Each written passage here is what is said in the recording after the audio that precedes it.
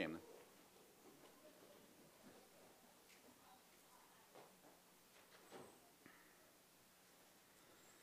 We'll be in 1 John chapter 3.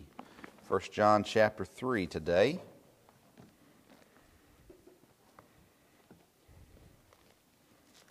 We're just going to cover the first 6 verses in chapter 3 this morning. Which tends to make you think it'll be a quick one, but anytime I think it's going to be a quick one, it goes on and on. And if I say it's going to be a quick one and it's not, then I get yelled at for lying. So it's going to be a long one, and if it's short, you'll be happy with me, right? 1 John chapter 4, 1 John chapter 4, verses 1 through 6. We're looking at the thought of beware.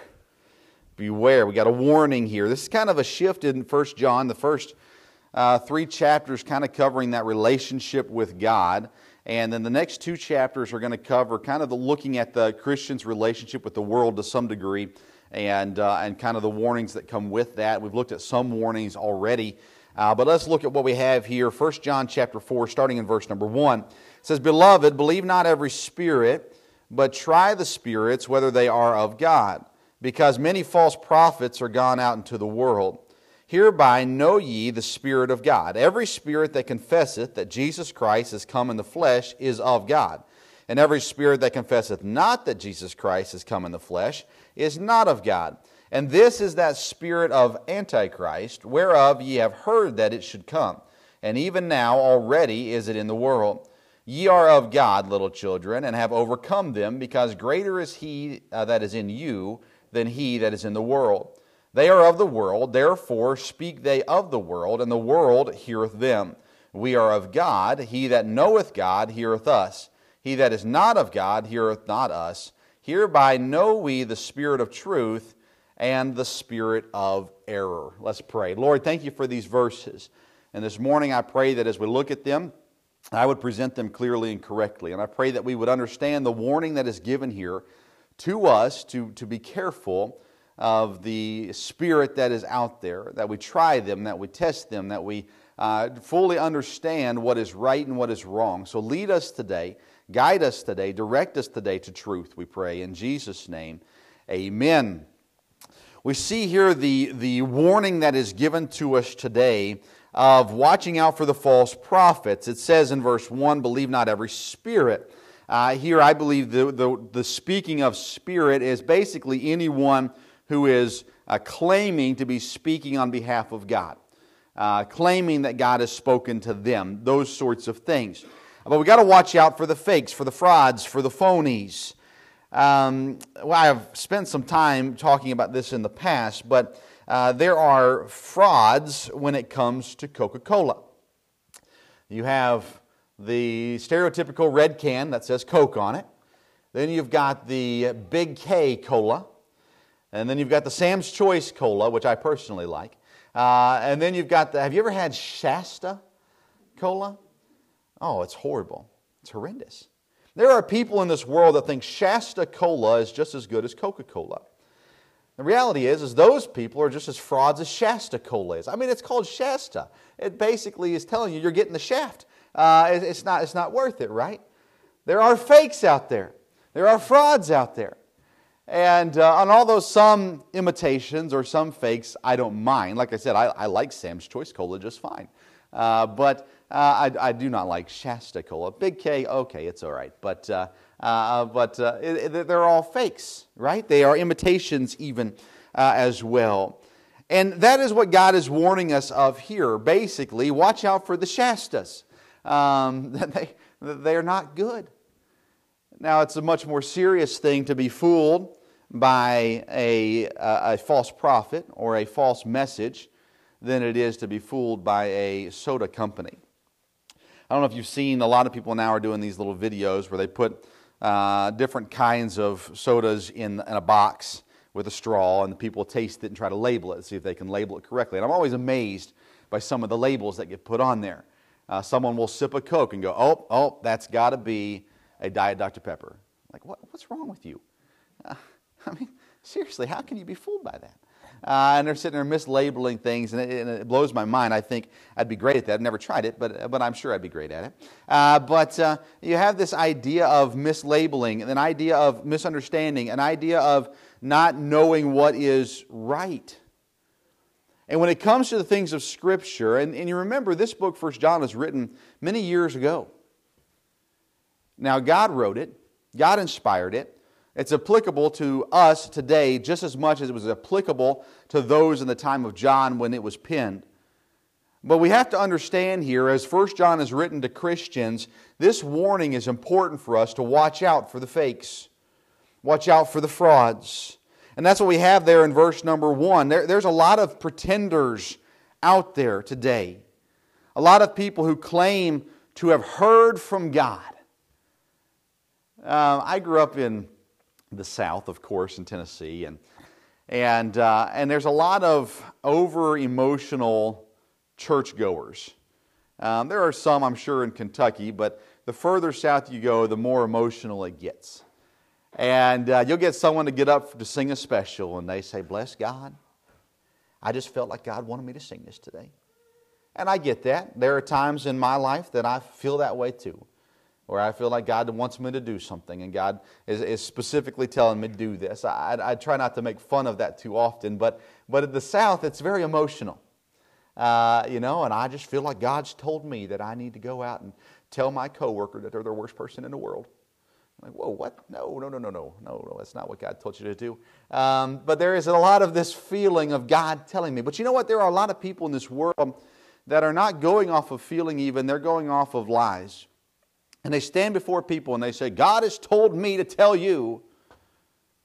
And it's against what God says. And it's just a lie to try to build some authority underneath their voices. You can think through, when you think of people who have claimed to hear from God in the past that have led many people astray. I always go directly to Joseph Smith. He's the founder of the Mormons. Joseph Smith said he was a prophet, and he said that he heard from God, and he put into place all these other things that he said God told him to do. And he's led thousands of people astray by doing that still to this day, even after he's gone. I think of just crazy stories like David Koresh, who started the Branch Davidians in Waco, Texas. And he got followers, and he got people to follow him because of the things that he said, who he was and who God made him and what God told him. And we look at those kinds of things and these cults and we think, boy, that's just silly that people get caught up in that. But the reality is people will follow many weird things, many things that are not right. Today there are false prophets. There are people who are saying, God told me this was fine, even though the Bible tells me it's wrong. And they'll stand and they'll proclaim different things. I continue just to be baffled by female preachers who will get up and say, yes, I know the Bible says that women should not usurp the authority over men in the church and have this preaching in the church. And yet here they are preaching and they're saying, but God didn't mean it. And I just sit there and I shake my head and go, why do we so quickly ignore what Scripture says? The world does it all the time, right? We see it with the lifestyles and the things in society where we can go to Scripture clearly and say the Bible says do not do this, do not live like this, do not act like this. And they say, well, that's not what it means. Well, that's what it says, so that's what it means. Yet there are people who come alongside or come behind and say, well, God told me. And God says, you got to watch out for those people. They claim that God is telling them to do things that the Scriptures say not to do. And the Bible says here in verse number 1, believe not every spirit. This is not as I know we're in October and getting close to seeing lots of ghost decorations, this is not a whoo spirit. This is watch out for those who claim to be of God. And it says that not every spirit is of God. It says try, verse number 1, try the spirits whether they are of God, because many false prophets are gone out into the world. He says you need to test every spirit. Try every spirit. You need to hold up anyone who says they are speaking on behalf of God, and you need to test that and make sure it lives up to what the Bible says. Now listen, it says every spirit. And that's why I've always said that you should be able to go to Scripture and take what I say and see that it matches up with Scripture, and it doesn't, you should say something. And you should be able to do that with anybody else that you hear saying, I'm preaching the Bible, this is what God says, this is what God has told me. You better take it to Scripture and make sure it matches up. Why? Because there are many in this world today and in this world in the past who have come forward and said, I'm speaking on behalf of God, and they aren't. And so there's the warning. Beloved, believe not every spirit. Try every spirit. Make sure they're of God. Because there are many people out there that are frauds, that are phonies, that are fakes. And you need to make sure that you're careful about this. So how do we try the spirits? Well, let's look at that. How do we try the spirits? First of all, we see the marks of false teachers, or the marks of false spirits, people claiming to be inspired by God. One of the marks, and one of the easiest marks to recognize this, is an anti-Bible message, meaning it's against what the Bible says. Look in verse number 2 and verse number 3. It says, Hereby know ye the Spirit of God. Every spirit that confesseth that Jesus Christ is come of the flesh is of God. And every spirit that confesseth not that Jesus Christ is come in the flesh is not of God. And this is that spirit of Antichrist, whereof ye have heard that it should come. It's even now already in this world. When we think of the Antichrist, we oftentimes think of the book of Revelation, and we think what is coming, that one day there will be someone who will be the Antichrist that will stand and will fool many, many, many people. But the Bible says that the spirit of the Antichrist, the characteristic, the attitude, the heart of the Antichrist, it's already present. It's already working. It's already trying to pull you away from God. And so one of the ways that we can understand, or that we can try the spirit, is if the message is anti-Bible. It's against what the Bible says. There is only one truth. There are not multiple truths. Someone who tells you, well, the Bible can say this to you and say this to me, doesn't know what they're talking about. Or they're lying to you, one of the two. The Bible is truth. There is one truth. What the Bible says is truth. You either believe and teach truth, or you believe and teach a lie. Here, the issue that was at hand at this time, so quickly after Jesus Christ had died, was buried, rose again from the dead, ascended back into heaven, is Jesus the Christ? Did God come down in the form of man, live, minister, serve, die, was buried, and rose again from the dead? Was Jesus the Christ? Was He the promised Messiah? That was an issue in this early church time, where there were people who were still preaching or teaching that the Jesus who died on the cross was not the Christ. He was just a guy. He was a fraud, many people were saying.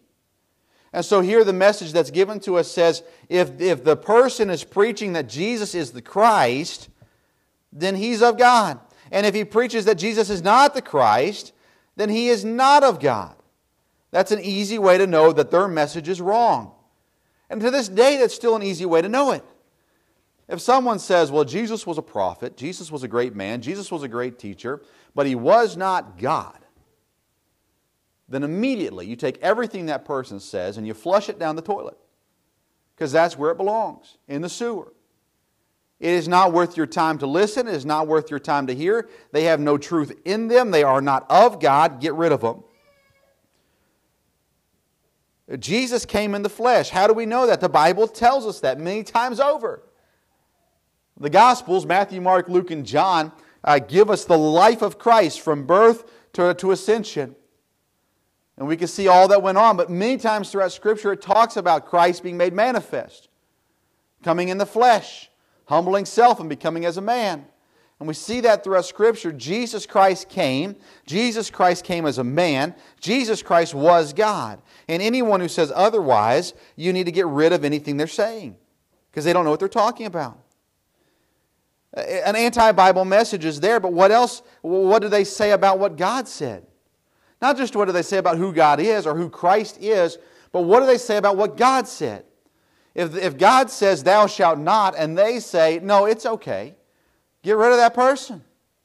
Throw out all their teachings. They don't know what they're talking about, or they're lying to you, one of the two. And it's a way to test. It's a way to try the Spirit. Are they against what God says? And I'm telling you, we're seeing this so prevalent right now in our time, where people will take a lifestyle that is wicked, that is immoral, that is ungodly, and they'll say, it's okay to do this. It's okay to live this way. But clearly in Scripture, in both the Old and the New Testament, the Bible clearly states it's an abomination in God's eyes. It's not okay. And we cannot accept it. We cannot be okay with it. And anybody who claims to be speaking on God's behalf and says it's okay, they're wrong, they're not of God, they're of the spirit of error, they're of Satan. And I know that's a strong statement, but if they're proclaiming truth, but what they're saying is a lie, you got to get rid of them. You cannot listen to them. You have to be so aware of them that you cannot fall under the guise that they are trying to give to you.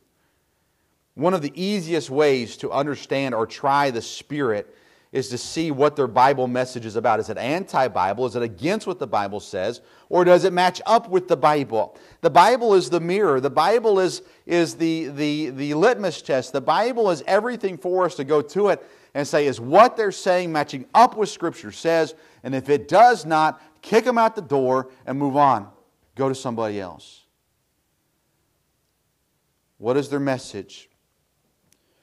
Number two, not just an anti-Bible message, but how about an avoiding Bible message?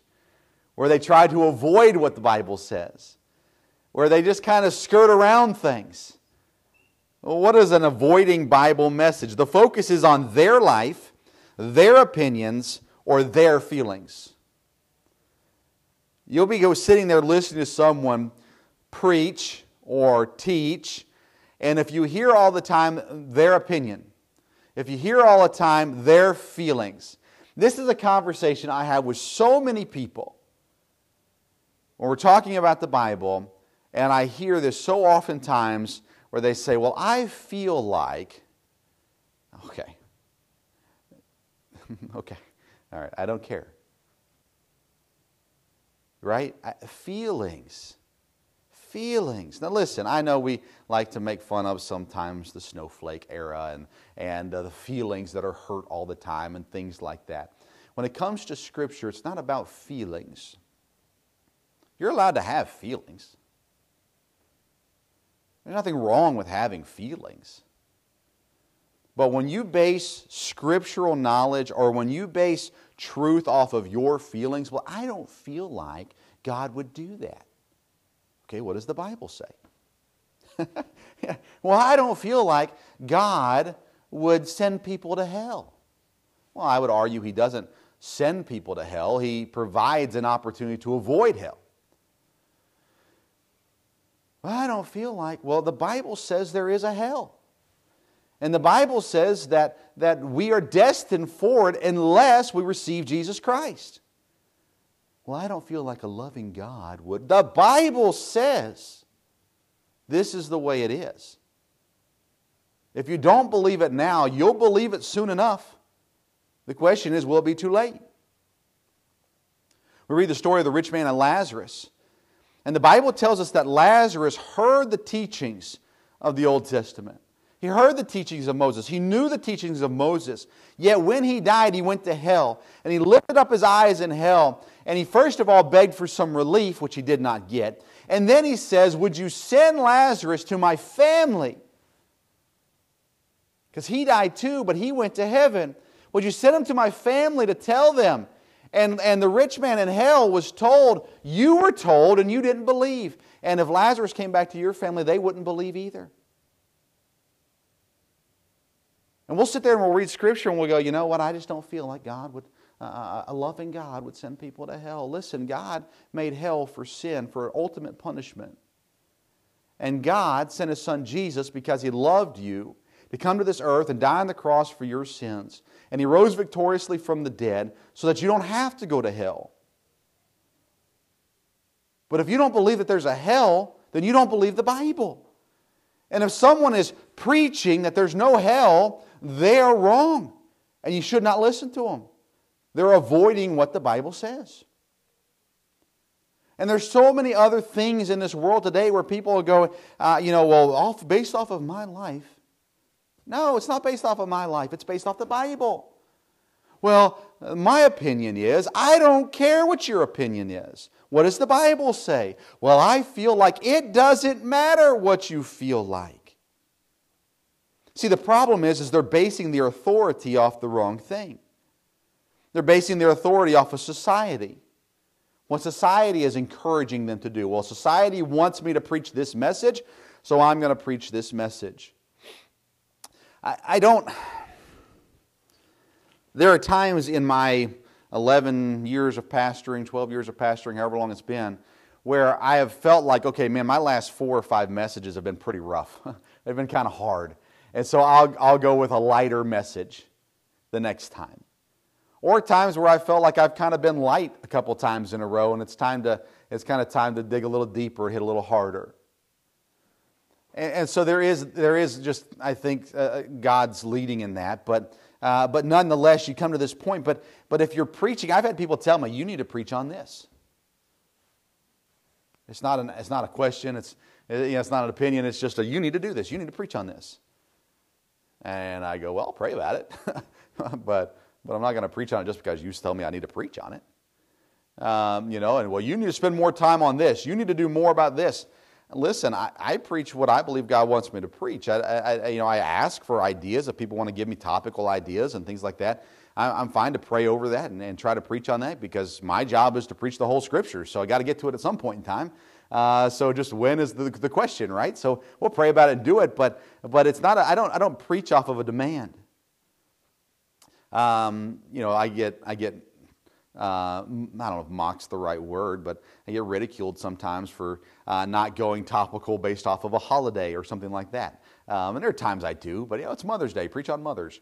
Well, I'm not a mom, and we can tie it in somehow or another, or it's whatever. It's not a big deal. It's not the end of the world. It's what it is. So there are times where we do those kinds of things. But society should not be the authority behind what we're preaching. If you're preaching based on society wants this, society says this, and so I'm going to avoid the Scriptures to preach a topic that society wants to hear that's unbiblical. I'm going to avoid what the Bible says on it, but I know people are going to like it. And so I'm going to preach on that. Society becomes my authority.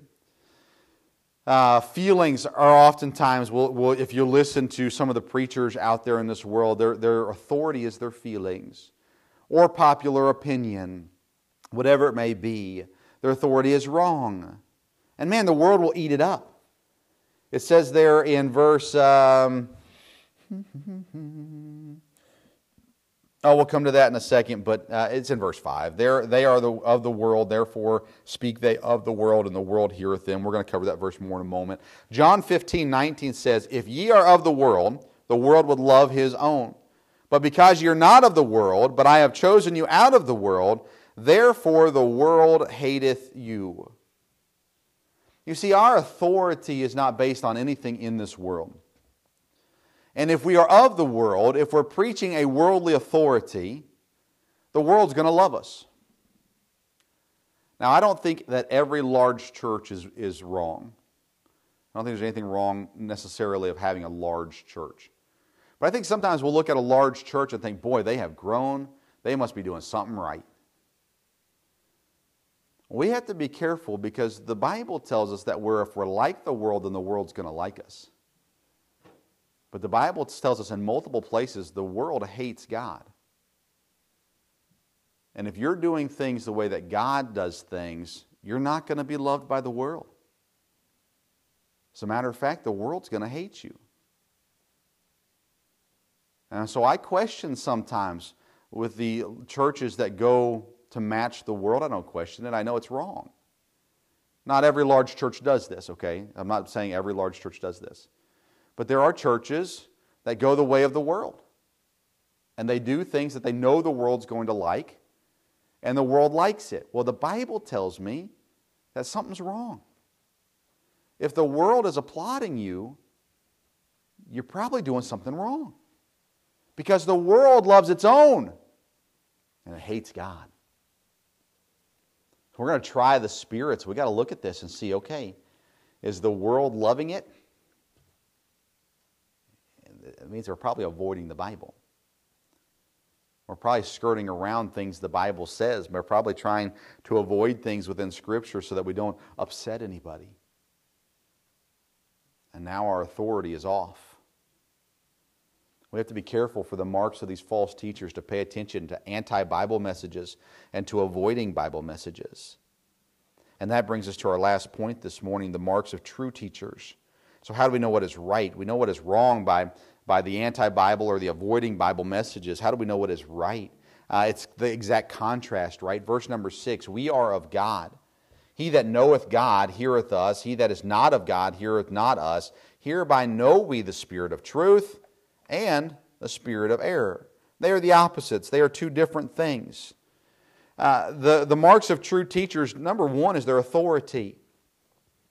What is their authority? The Bible says in verse number 6 there, we are of God. God is our authority. One of the characteristics of a Baptist is that God is the authority of the church and the sole authority of the church. That doesn't make all Baptists right, but that is one of the main reasons we are Baptists. And here we have an important reminder that our authority is in God. So we do what God tells us to do. We follow what God has directed for us to do because we are of God. A true teacher is of God. Therefore, their authority is God. They're not preaching on their life. They may use illustrations. That's fine. They're not preaching on their opinions. They're using the authority of Scripture. They're not preaching on their feelings. They're using the authority of Scripture. Do you know how many times you don't? It's a rhetorical question. Do you know how many times I have been preaching a message and I am reading a verse in the middle of a message, one that I've prepared, one that I've typed up, one that is ready to go, that has been prayed over, and I'm in the middle of a sermon and I'm reading a verse and all of a sudden God just stabs me in the heart and goes, that's you. Man, and I'll just be sitting there preaching and all of a sudden I'll be sitting here reading and in my mind I'm thinking, oh my goodness, that's right at me. You know how hard it is to preach and pray at the same time saying, God, forgive me?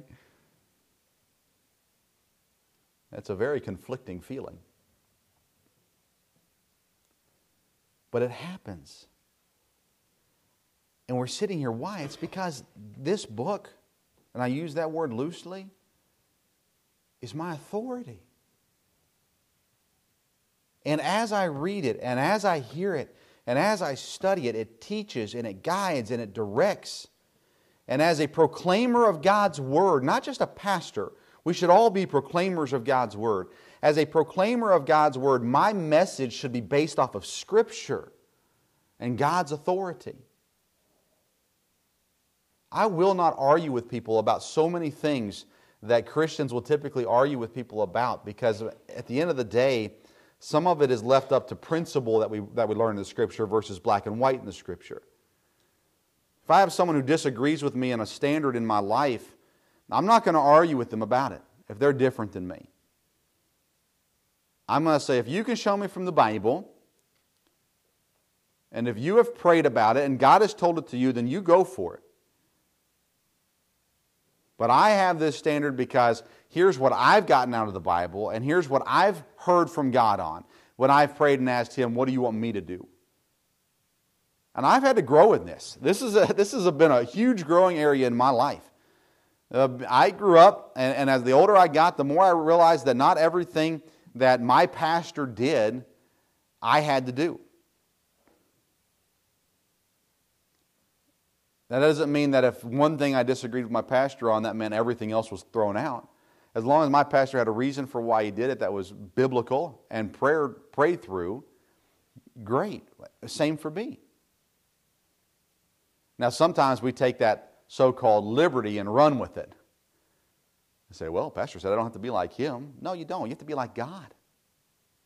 Why? Because God is your authority. So you follow God with what He says to you. What He tells you in Scripture, what is truth. And what He tells you when you pray to Him, because He is your authority. The marks of a true teacher is, first off, the authority that they have.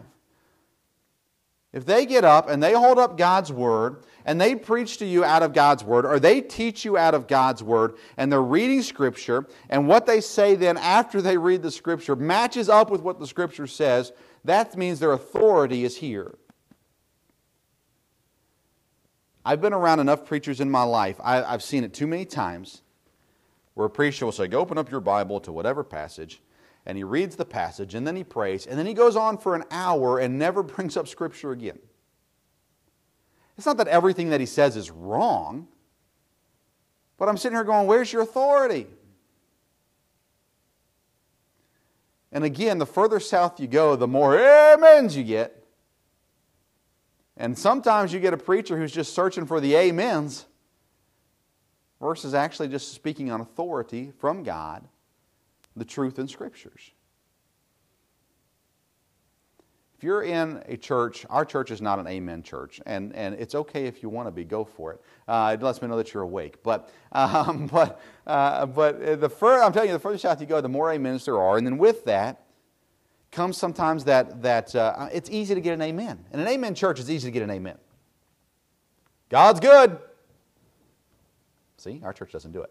But it happens. I mean, it's so easy. Oh, biscuits and gravy, aren't they great? Amen. What? Who cares? How does that help me? How does that draw me closer to God? It doesn't. We have to make sure that we're using the authority that we're given, and we're given the authority of God. We use God's authority to proclaim the message of God's Word. The marks of a true teacher: number one, their authority. Number two, their focus. Their focus. Their focus is on their relationship with God. It's on the relationship with God. We are of God. He that knoweth God heareth us. Verse number 3, verse number 2, hereby know ye the Spirit of God. Every spirit that confesseth Jesus Christ is come in the flesh is of God. We have to understand that the focus is God. What's the focus of the message? Is it be more like the preacher? That's not good. And listen, there are churches today where the preacher will promote himself. I. I probably shouldn't bring this name into a sermon, but anytime I listened to our previous president speak, there was, I did this, I did that. And every time I just shook my head. But you know what? That's politics. When we get to the things of Scripture, it shouldn't be I. I led 23 people to the Lord this week. It's great that you're sharing the gospel. Seems a little proud. I did this. I cleaned. I served. I taught. I whatever. And the focus is on me. It's not on God. You want to test the spirits and you want to see what is truth. You look at the focus of the message, it should be on God and our relationship with God. Bringing people into a closer relationship with God. And then look at verse number 4. What a great verse. It says, ye are of God, little children, and have overcome them, because greater is He that is in you than he that is in the world. Instead of being overcome, instead of being taken into spiritual bondage, we, those of us that are of God, we have overcome. We've overcome that spirit. We've overcome that temptation. We've overcome that battle. We've overcome the flesh. Why? Because greater is He that is in us than he that is in the world. Who is he that is in the world? It's Satan. And the Bible says he's like a roaring lion and he's creeping around and he's on the prowl and he's seeking whom he may, the Bible says, devour, destroy, rip apart. That's who's in the world. And he's looking for you and he's hunting for you. But the Bible says that we, the children of God, we, those of us that are of God, we have overcome because greater is He that is in us than that wily old devil that's in the world. We don't overcome because we're wise. We don't overcome because we're knowledgeable. We don't overcome because we came to church. We don't overcome because we're old. We don't overcome because we're experienced. We don't overcome because we feel right. We overcome because God is in us. And God is the one that overcomes. John 16:33. He says, in this world you're going to have trials. I'm paraphrasing. He says, but be of good cheer. I, God, have overcome the world. Greater is He that is in us than he that is in the world. You want to find the marks of a true teacher? You find someone who overcomes. Because there's something greater in them than what's in this world. There are people, so-called preachers, that you can look at and you can look at their life and you can see how greed has grabbed a hold of their life. They haven't overcome. You can see how pride, their need to be applauded, their need to be recognized, has overtaken them. They haven't overcome. And listen, I can call out names of people that I don't like and people that I think you should stay far, far, far away from. And the reality is there's people awfully close to us that fall in the same category. Where this morning, they're not overcoming because they're going off their own power and their own authority and their own wisdom instead of God's. And they're not depending on that which is in them. And they won't overcome.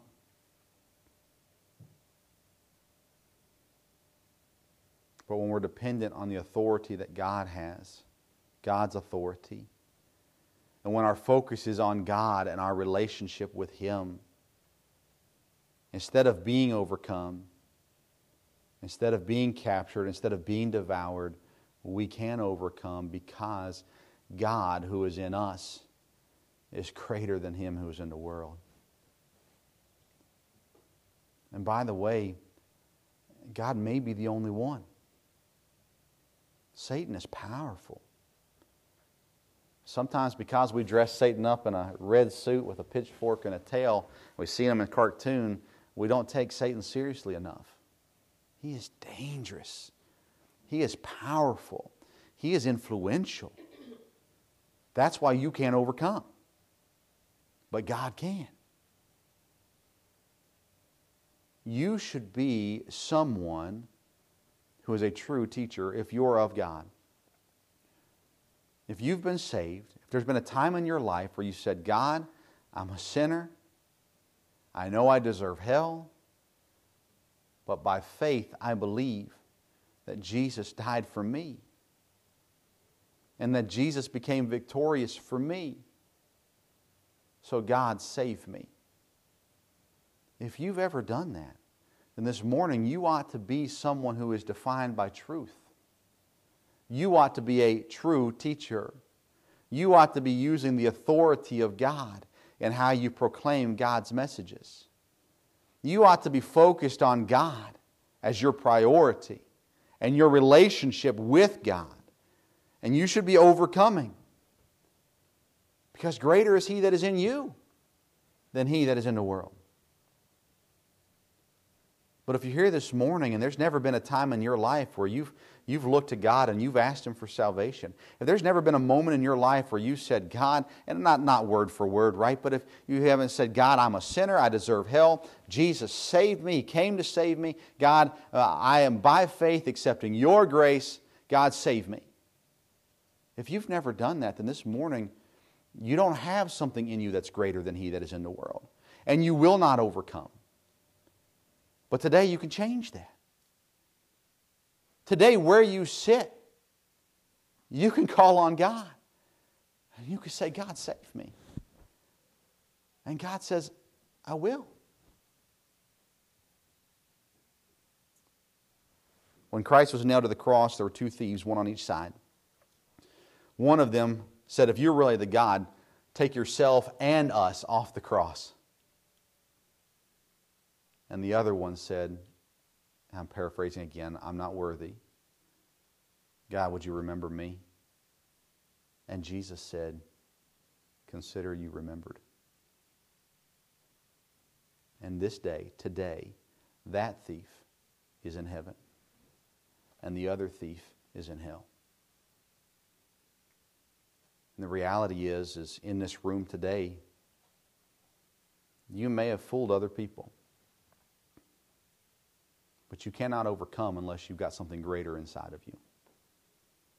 And until you take the time to call on God, your destination is hell. Well, I don't feel like the Bible says it.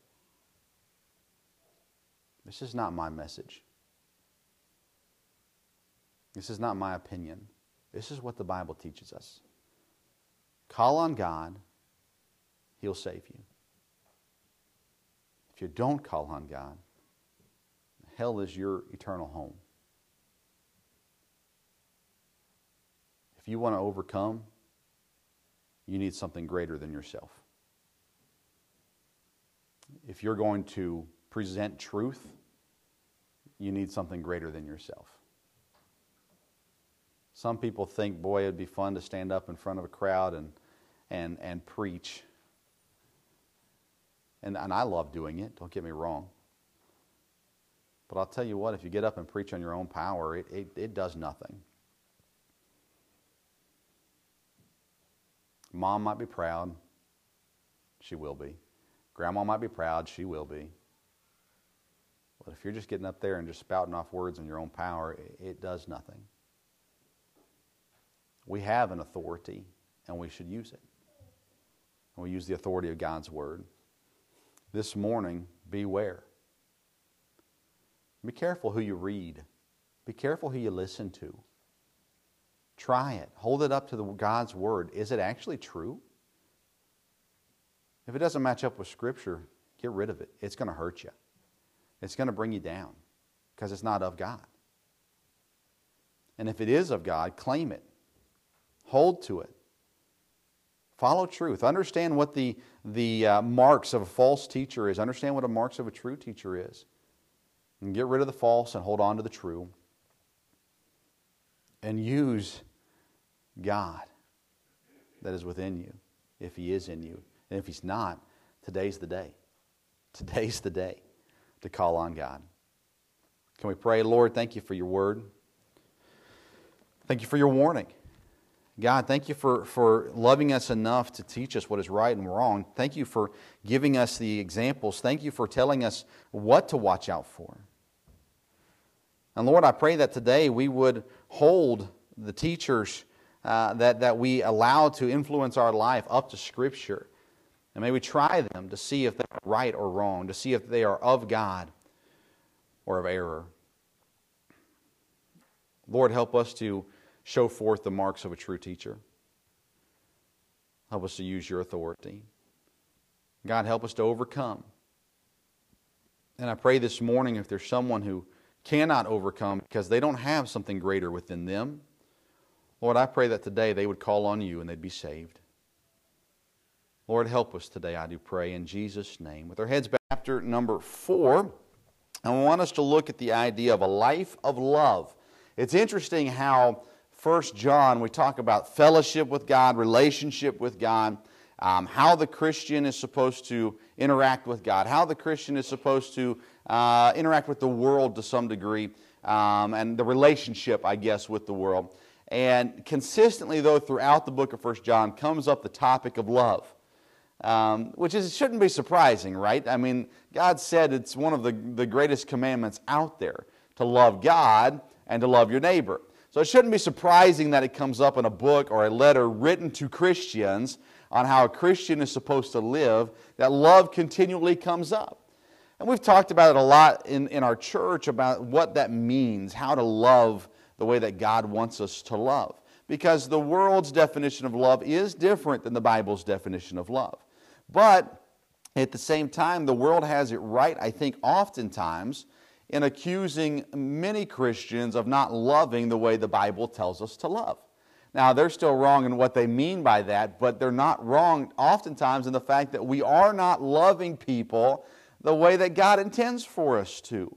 we get kind of in this mindset or this mentality of, well, we are better than them.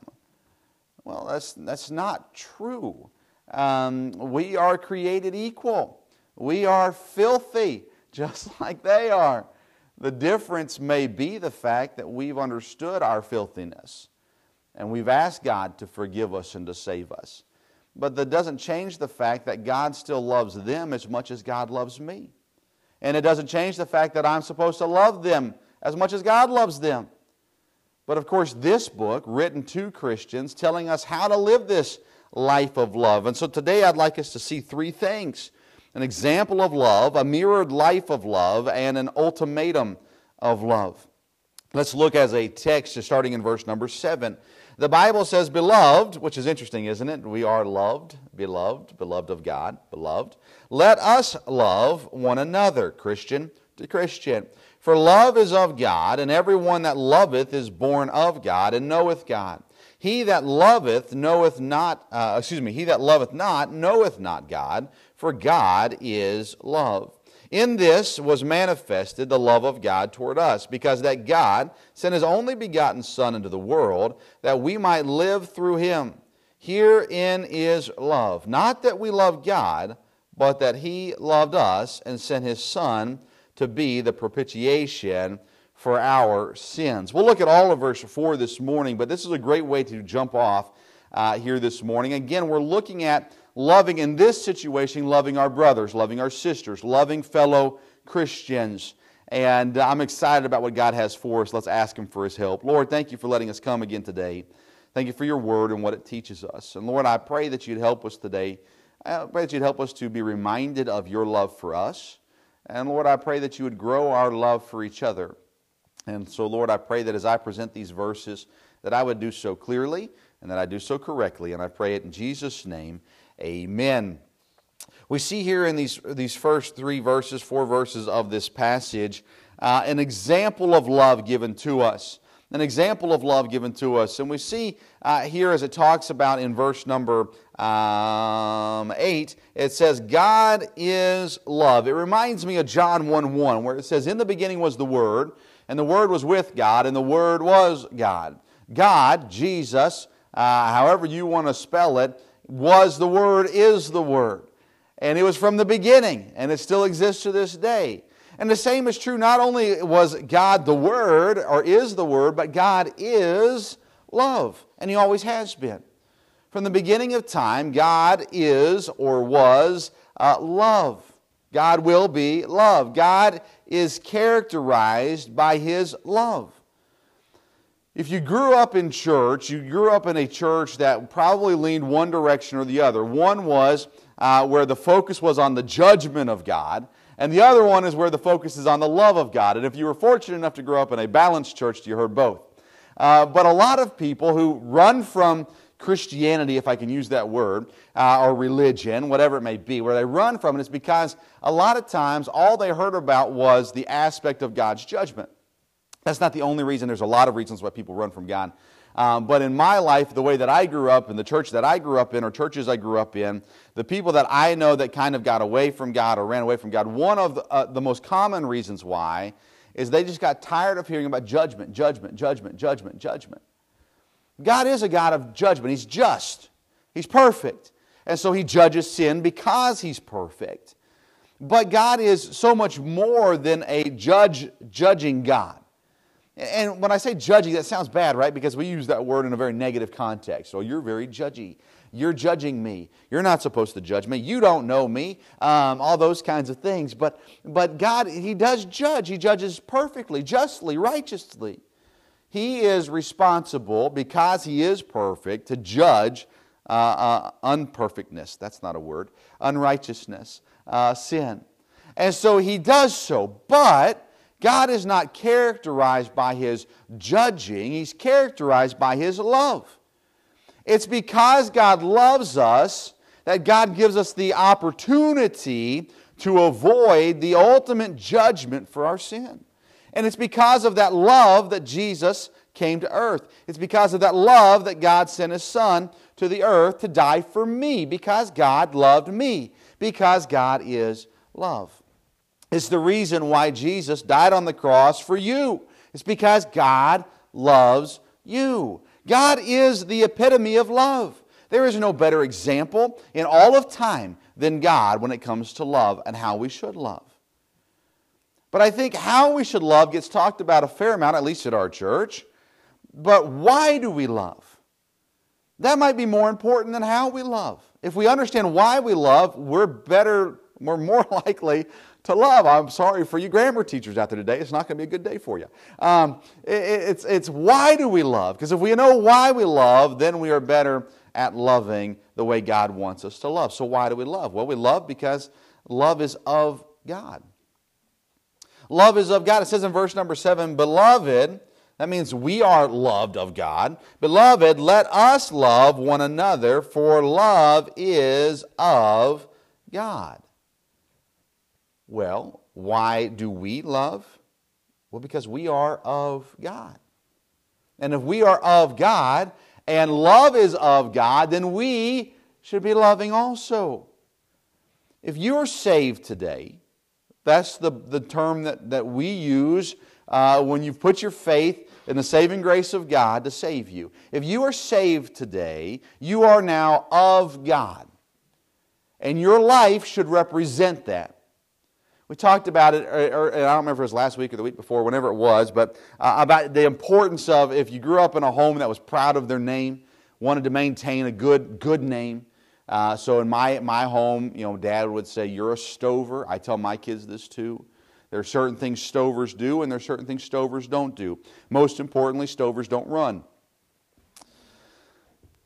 Ever. We run when it's necessary. If there's a bear chasing us, we run.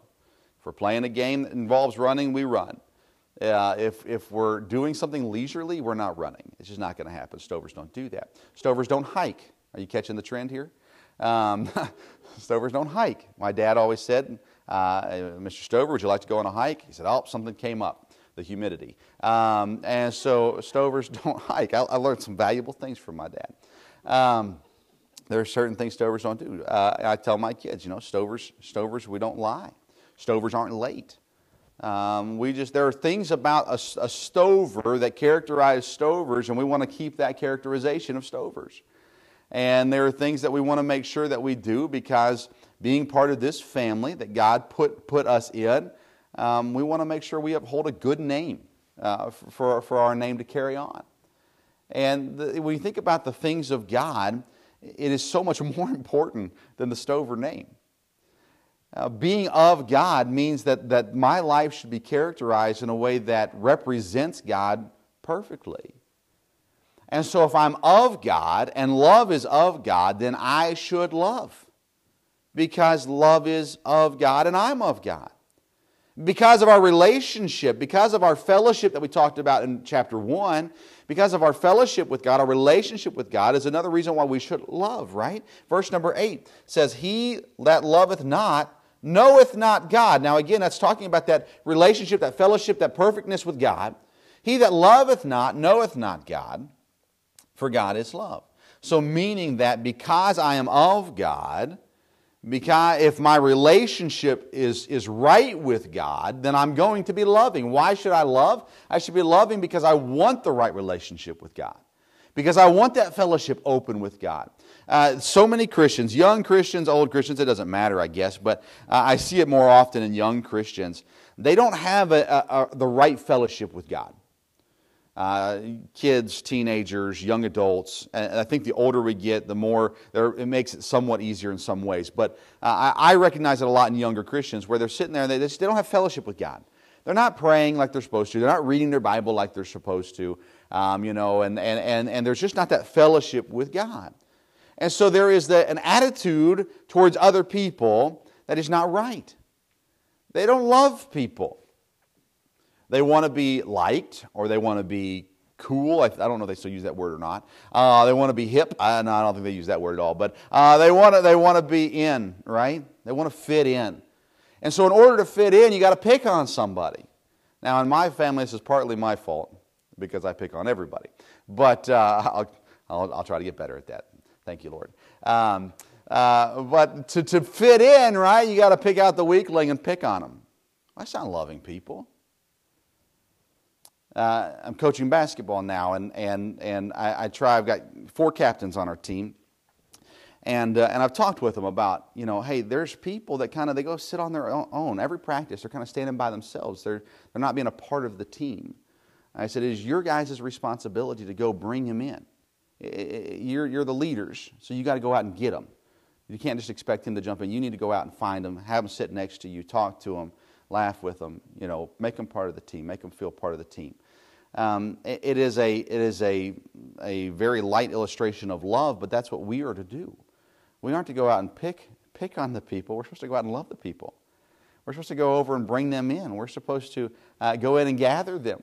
We're supposed to show them God's love by loving them the way that God loved us and helping them see that God loves them too. It's because of our relationship with God. If I want the right relationship with God, then I have to love other people. So why do we love? We love because love is of God. We love because of our relationship with God. And we love because God loved me. Verse number 9 and verse number 10. In this was manifested in the love of God toward us, because that God sent His only begotten Son into the world, remember, which John 3:16 tells us He loved, that we might live through Him. Herein is love, not that we love God, but that He loved us. And He sent His Son to be the propitiation, to take our place, to take that punishment for our sins. So I love because God loves me. It's interesting because, first of all, we know that I'll not match that love. I can try and I can strive, but I'm not going to match the love that God has for me. That's because God knows everything about me and He still loves me. I can know a lot about you and I can love you, but I'm not going to know everything about you. There are things that you might tell me, and I've told you this before as a pastor. In the workplace, I'll have coworkers tell me things because I'm a pastor. I'll have customers tell me things because they find out I'm a pastor. And it's like they're confessing to me, and I'm like, whoa, I don't need to know any of that. That is not important for me to know. And I hear things, and I wish I didn't sometimes. And I know some of those secrets. I might know some of the things that you shared with me that not everybody else knows, whatever. But I don't know everything about you, and you don't know everything about me. That makes it easier to love someone you don't know everything about them. God knows everything about me, and He still loves me. God knows everything about you, and He still loves you. Isn't that amazing? But what's important to understand about a life of love is it's not about you. And it's not about me. It's about God. It says there in verse number 10, herein is love, not that we loved God, but that He loved us.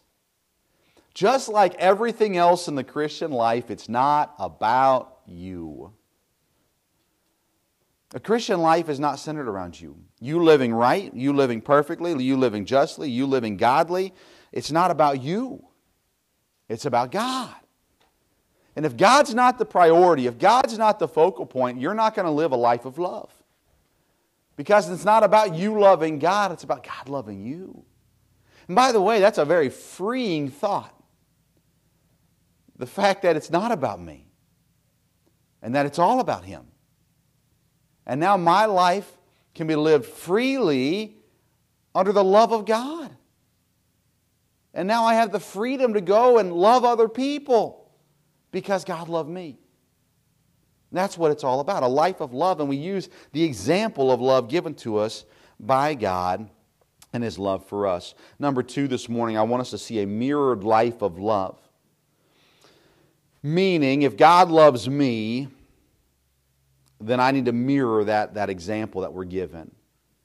If God loves me, I really don't have an excuse to not love other people. Verse number 11, Beloved, if God so loved us, we ought also to love one another. Now again, a letter written to Christians, so we're talking Christian to Christian here, not Christian to the world, although the Bible's very clear that we are to love our neighbors, those in the world as well.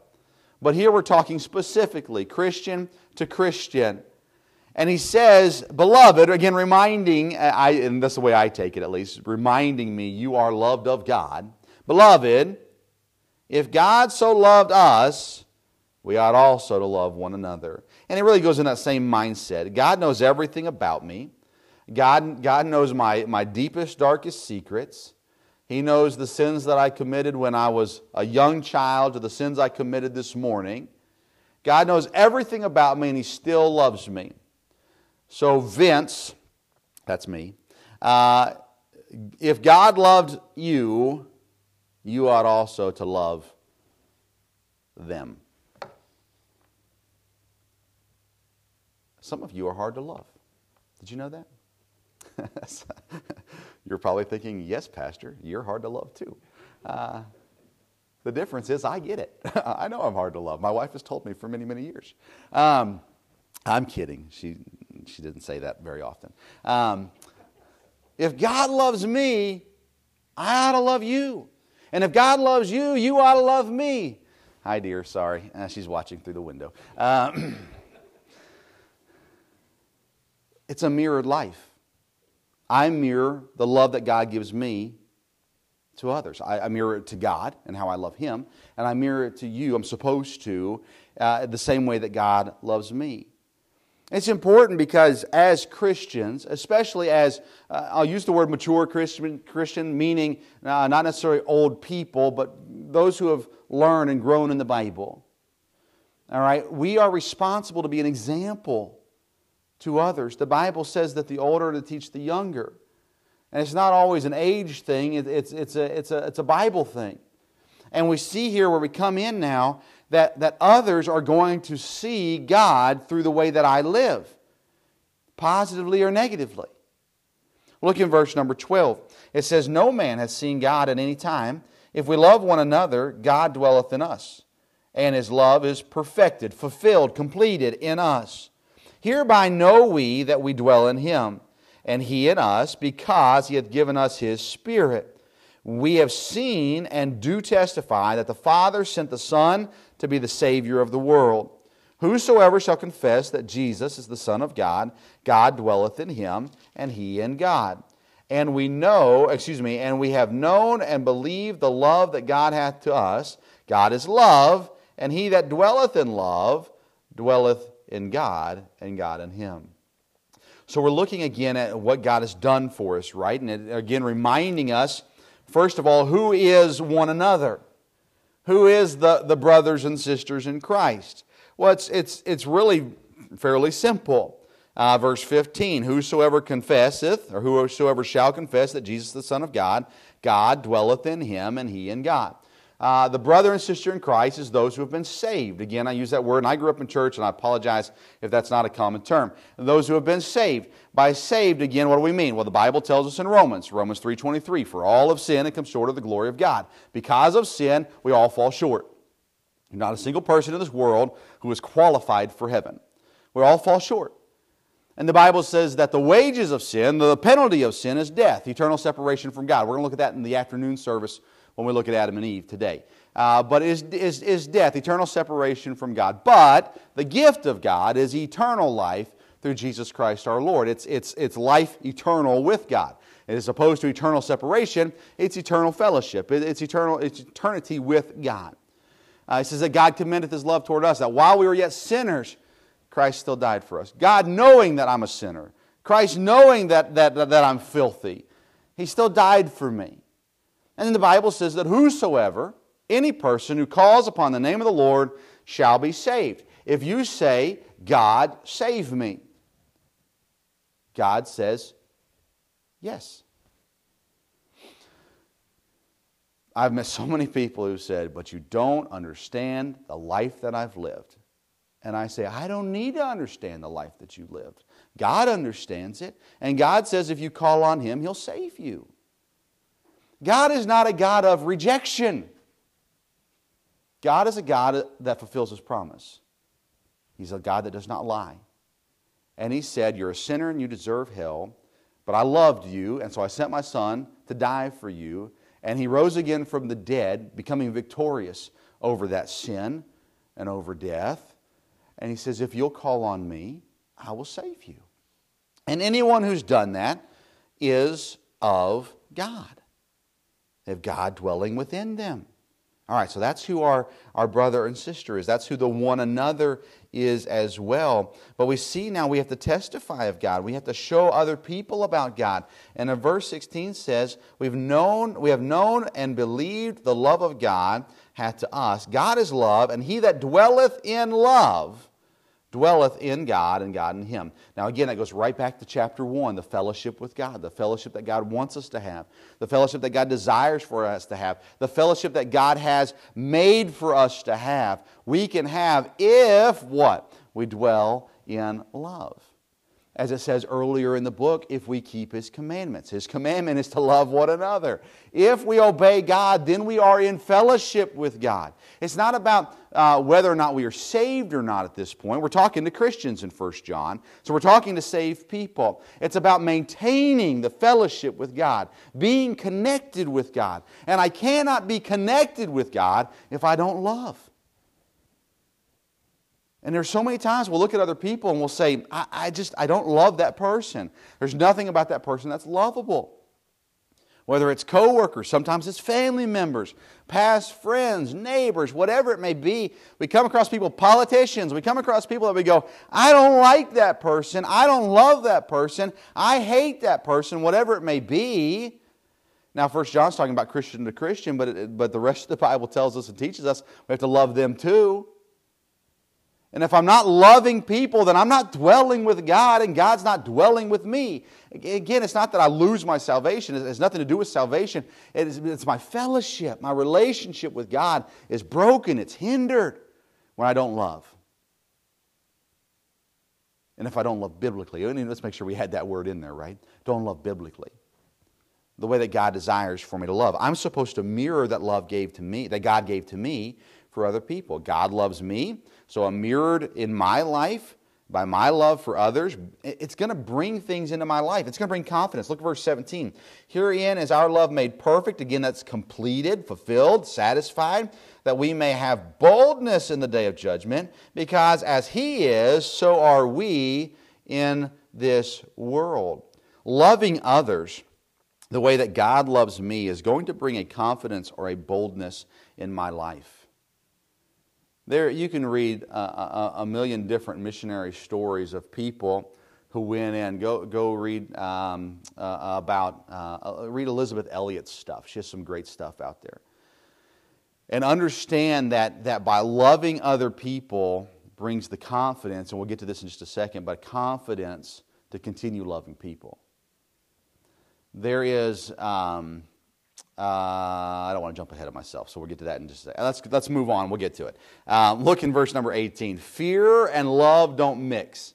So that boldness and that confidence comes by love. Fear and confidence, or fear and love, don't mix. Verse 18. There is no fear in love. Now listen. I believe the Bible to be true. I believe it to be God's Word. The Bible says that all of it is inspired by God. So I believe in inspiration of the Bible. I believe it is God's Word. And I don't believe that God lies. I believe that everything that God says is true. It says in verse 18, there is no fear in love. I will explain that in just a second. But perfect love casteth out fear, because fear hath torment. He that feareth is not made perfect in love. My fear of deserved punishment means that I don't believe the love of God. We have a hard time comprehending everything about the love of God because it is perfect, and we're not perfect.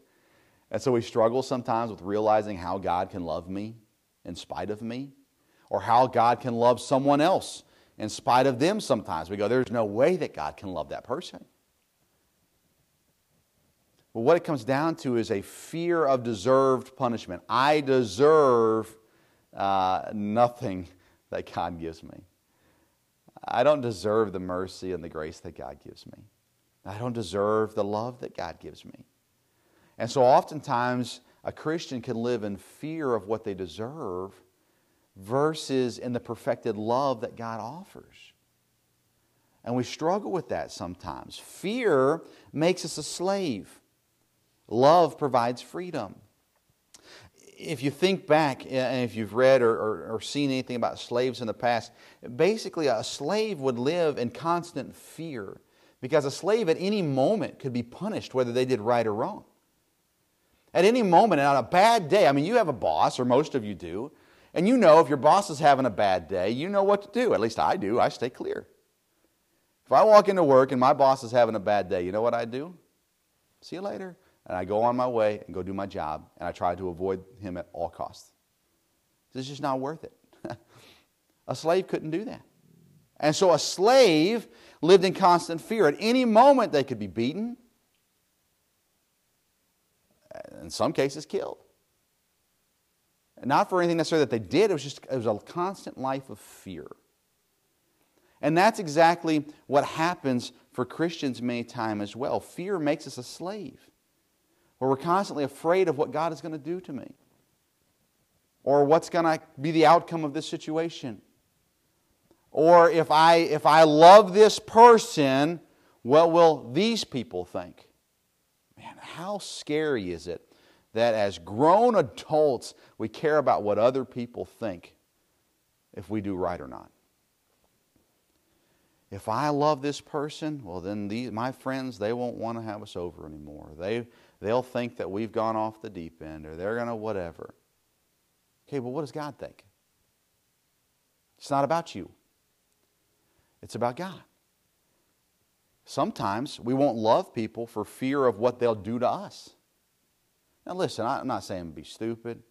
I'm not saying walk down a dark alley in New York City at 3 o'clock in the morning, all right, to love someone over there. That's not what I'm saying. But a lot of times we won't love people for fear of the outcome. Well, if I love them and I put my love into them and ultimately they reject it, then how much time did I waste? Now, I'll tell you, as a pastor, that's a big battle that I face. There are times where I sit there and I just say, you know what? What's the point of pouring into these people? They're going to be gone in a month or two. I can tell because I've seen it before. Well, that's the wrong attitude to have. That's not loving people. Fear makes us a slave, but love gives us freedom. Loving people the way that God loves me gives me the freedom to live my life trusting that God's going to take care of it. And so here I go and love these people, and whatever happens, happens, but I'm free to love them because God loves me. Now think about this for a moment. If God thought the way that we think, and Jesus comes to earth, and He grows up in Mary and Joseph's house with His brothers and sisters and His cousins and all these people in the neighborhood. And he's getting older and he's getting older, and he said, okay, so I'm here for the purpose of dying. That's the whole reason Jesus came to earth. I'm here to die, and I'm here to die for these people. Remember, His own people, the people of Nazareth, rejected Him. They said, no, you're the carpenter's son. You're not God. If Jesus thought the way that we think, I'm not going to love these people because they're going to nail me to a cross. Think about that for a second. Jesus loved the people, the soldiers, the politicians, the hypocrites, the people who were out to get Him for years, knowing what they were going to do to Him. He still loved them. You see, it's a mirrored life of love. I'm supposed to mirror that. I can love someone that I will assume is not going to love me back. But I can do it freely knowing that God loved me. And if I fear what that person will do versus following what God tells me to do, then I'm a slave. And I'm not free. Now again, there are people, and I don't ever encourage people to put themselves in an unsafe situation. Pray and ask God for wisdom and guidance, and God will give it to you. But love the people the way that God tells you to love them. And do it freely, knowing that you're free to do so. We don't initiate love with God. Remember, God loved us. It's not that we loved Him, it's that He loved us. We love Him because He proved His love for us. Verse 19, we love Him because He first loved us. We have a proven love in God. He's already proved that He loved us. There is nothing that God can do to love us more. He already loves us fully. It's perfected love, completed love. All right? So we understand here that we don't initiate that love with God, but He loved us. He proved it to us, and now we need to prove our love to other people. They ought to be able to see, especially our brothers and sisters in Christ. How sad is it that Christians look across the aisle so many times and they don't think that that person loves them? And I'm telling you, we make up all these excuses.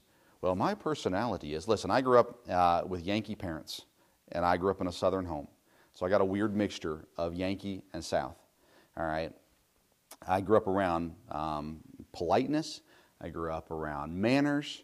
I grew up around those kinds of friendliness, I suppose. But then I went to college up north. And there's a different personality up north. There are nice people up north, but there's a very different. My wife's from Michigan. Michigan people are just different. I mean, and California people are different. Arizona people are different. It doesn't matter where you go; they're different than wherever you grew up at. But there's this, I don't know, there's just not as an openness, I guess, in my experiences with most people up north. And you know, it's just weird. But then Christians will say, well, the reason why I don't talk to that person is because my personality. Well, I'm from wherever. Or the reason why I do this is because that's how I was raised. Or the reason why I act this way is because whatever. We make up all these excuses for why we don't do what God wants us to do. Your Christian brother or sister should know that you love them. They shouldn't have to wonder. They shouldn't have to guess.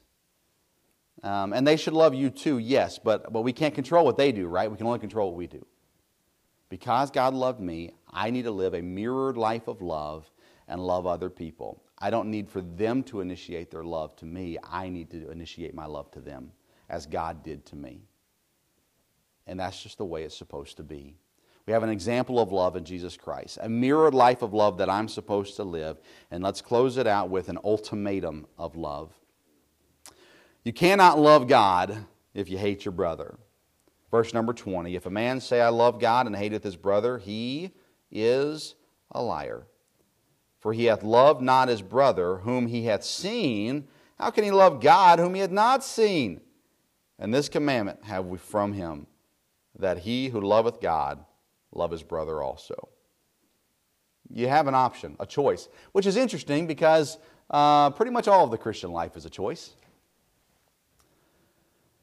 And God says here very simply, if you say you love God, but you hate your Christian brother or sister, you're a liar. Now listen, we grew up, at least I did, at a time of the common little chant, liar, liar, pants on fire, which really kind of takes down the impact of the word liar. God, including other things in Revelation, says liars have their place in the lake of fire. God doesn't like a liar. Maybe you heard your mom say, Mom doesn't like a liar. I don't know. God does not like liars. And if you're going to have that perfect fellowship with God, if you're going to have that perfect relationship with God, you have to love other people. And if you don't love other people, then you cannot love God properly. You will not love God properly. And he says here in verse number 20, if you say that you love God and hate your brother, you're a liar. For he that loveth not his brother whom he hath seen, how can he love God whom he hath not seen? How many of you, by raise of hands, have seen in the flesh Jesus?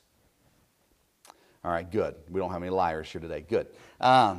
You haven't seen him. Now, I have experienced God. I have seen God through creation. I've seen God through other people and their love for me. I've experienced God in that way, but I've never physically, with my own eyes, seen God. And I won't until the day that I go to heaven. How can I love someone, I'll use the word, whom I have not seen if I can't love the person right in front of me? Now, my immediate argument to God is, well, God, you're a whole lot better than that person. Have you ever tried to argue with God? God, I know what you're saying. I get it. I do. I promise, God, I do. But honestly, you're saying, how can I not love you? Or how can I love you and not love this person? Like, have you met this person? You know what? He has. And He died for that person. You see, God loves them. I'm supposed to love them. And if I don't love them, then I can't love God. And if I say I love God, but I don't love them, I'm a liar. And I cannot have that fellowship with God. And so He says here, you have an ultimatum. Love your brother and God, or don't. It's just like we cannot serve two masters, God and mammon. We have to choose. Choose the one. Am I going to serve God, or am I going to serve not God? It's the only options I have. Same is true with love. I'm either going to love God and people, or I'm not going to love either. Because I can't love God and not love you. And you can't love God and not love me. Ha ha, take that. So you have to love me. You're stuck. I have to love you. You have to love each other. Why? Because I cannot love God if I don't love you.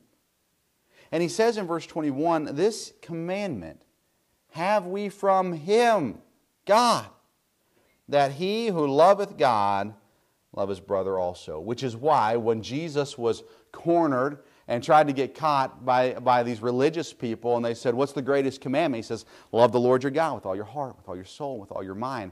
And then without taking a break, without waiting for another question, He says, and the second is like unto it, very similar, right up there with it. Love your neighbor as yourself. Now jump back to 1 John in the letter to Christians. He says, here's the commandment that you've been given. Love God and love your brother. It's right there with what Jesus said. The greatest commandment is to love God with all your heart, soul, and mind. But the second's right there with it. Love your neighbor as yourself. I've been around people my whole life. I was fortunate to grow up in a ministry where thousands of people would come through in 3 months' time. I got to meet a lot of people, experience a lot of different aspects of America with people coming from different states and different places. I had the opportunity to travel a lot as a kid as well, and we'd be in different states and different places.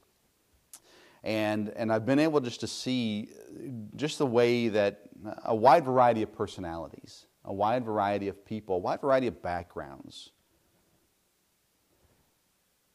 And I'll tell you, I think it's safe to say that there's a reason why God emphasized so much the importance of loving one another. Because there are so many churches today that are characterized by gossiping, backbiting, judgmental mindsets.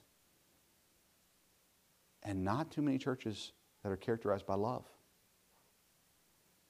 And God says, you, the church, you say that you love me.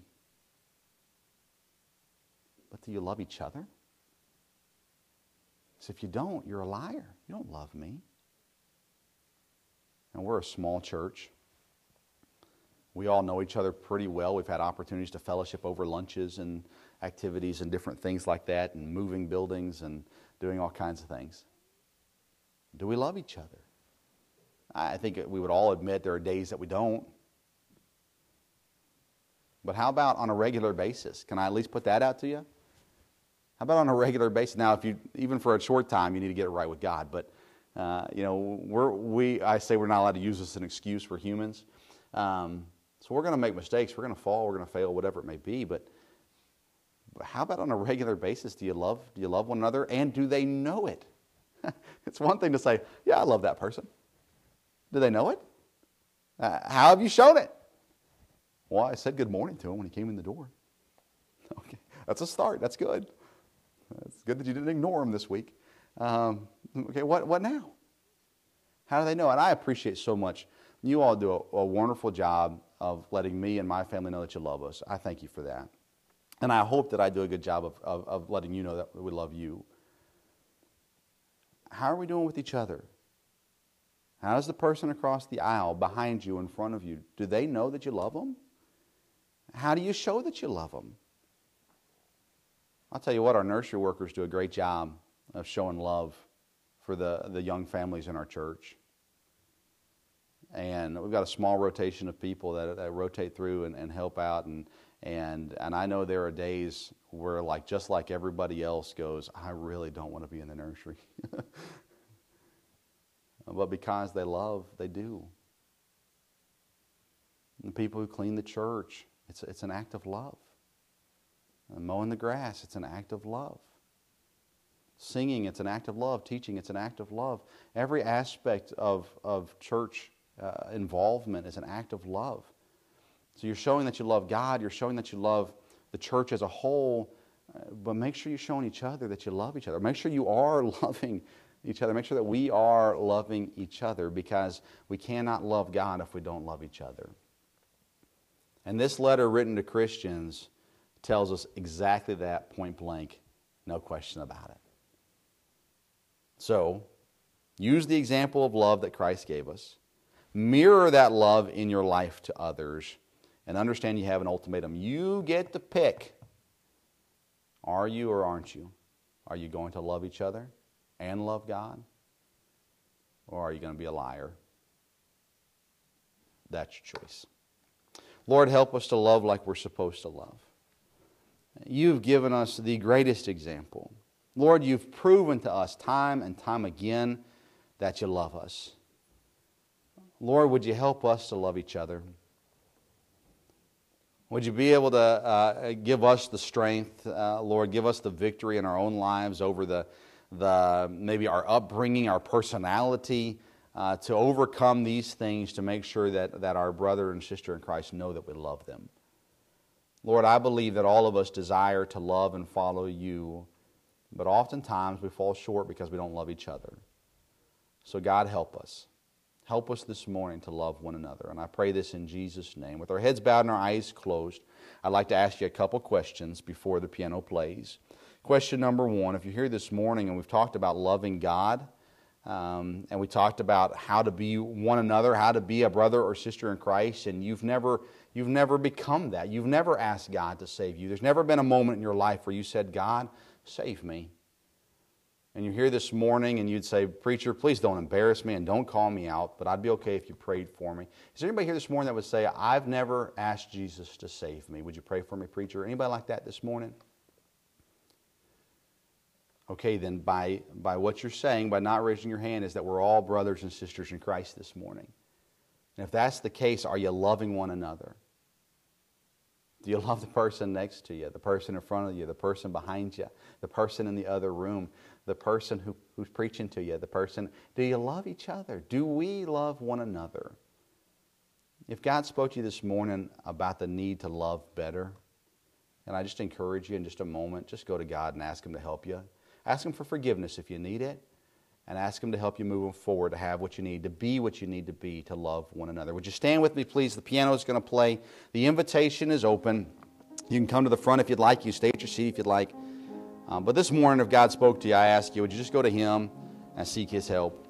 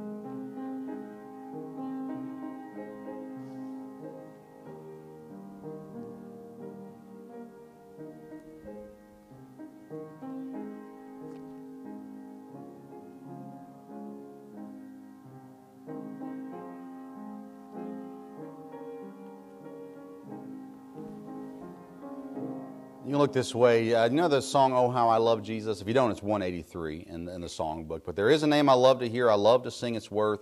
It sounds like music in my ears, the sweetest name on earth. Oh, how I love Jesus. Oh, how I love Jesus. Oh, how I love Jesus because He first loved me. Let's just sing the first verse together. You ready? There is a name.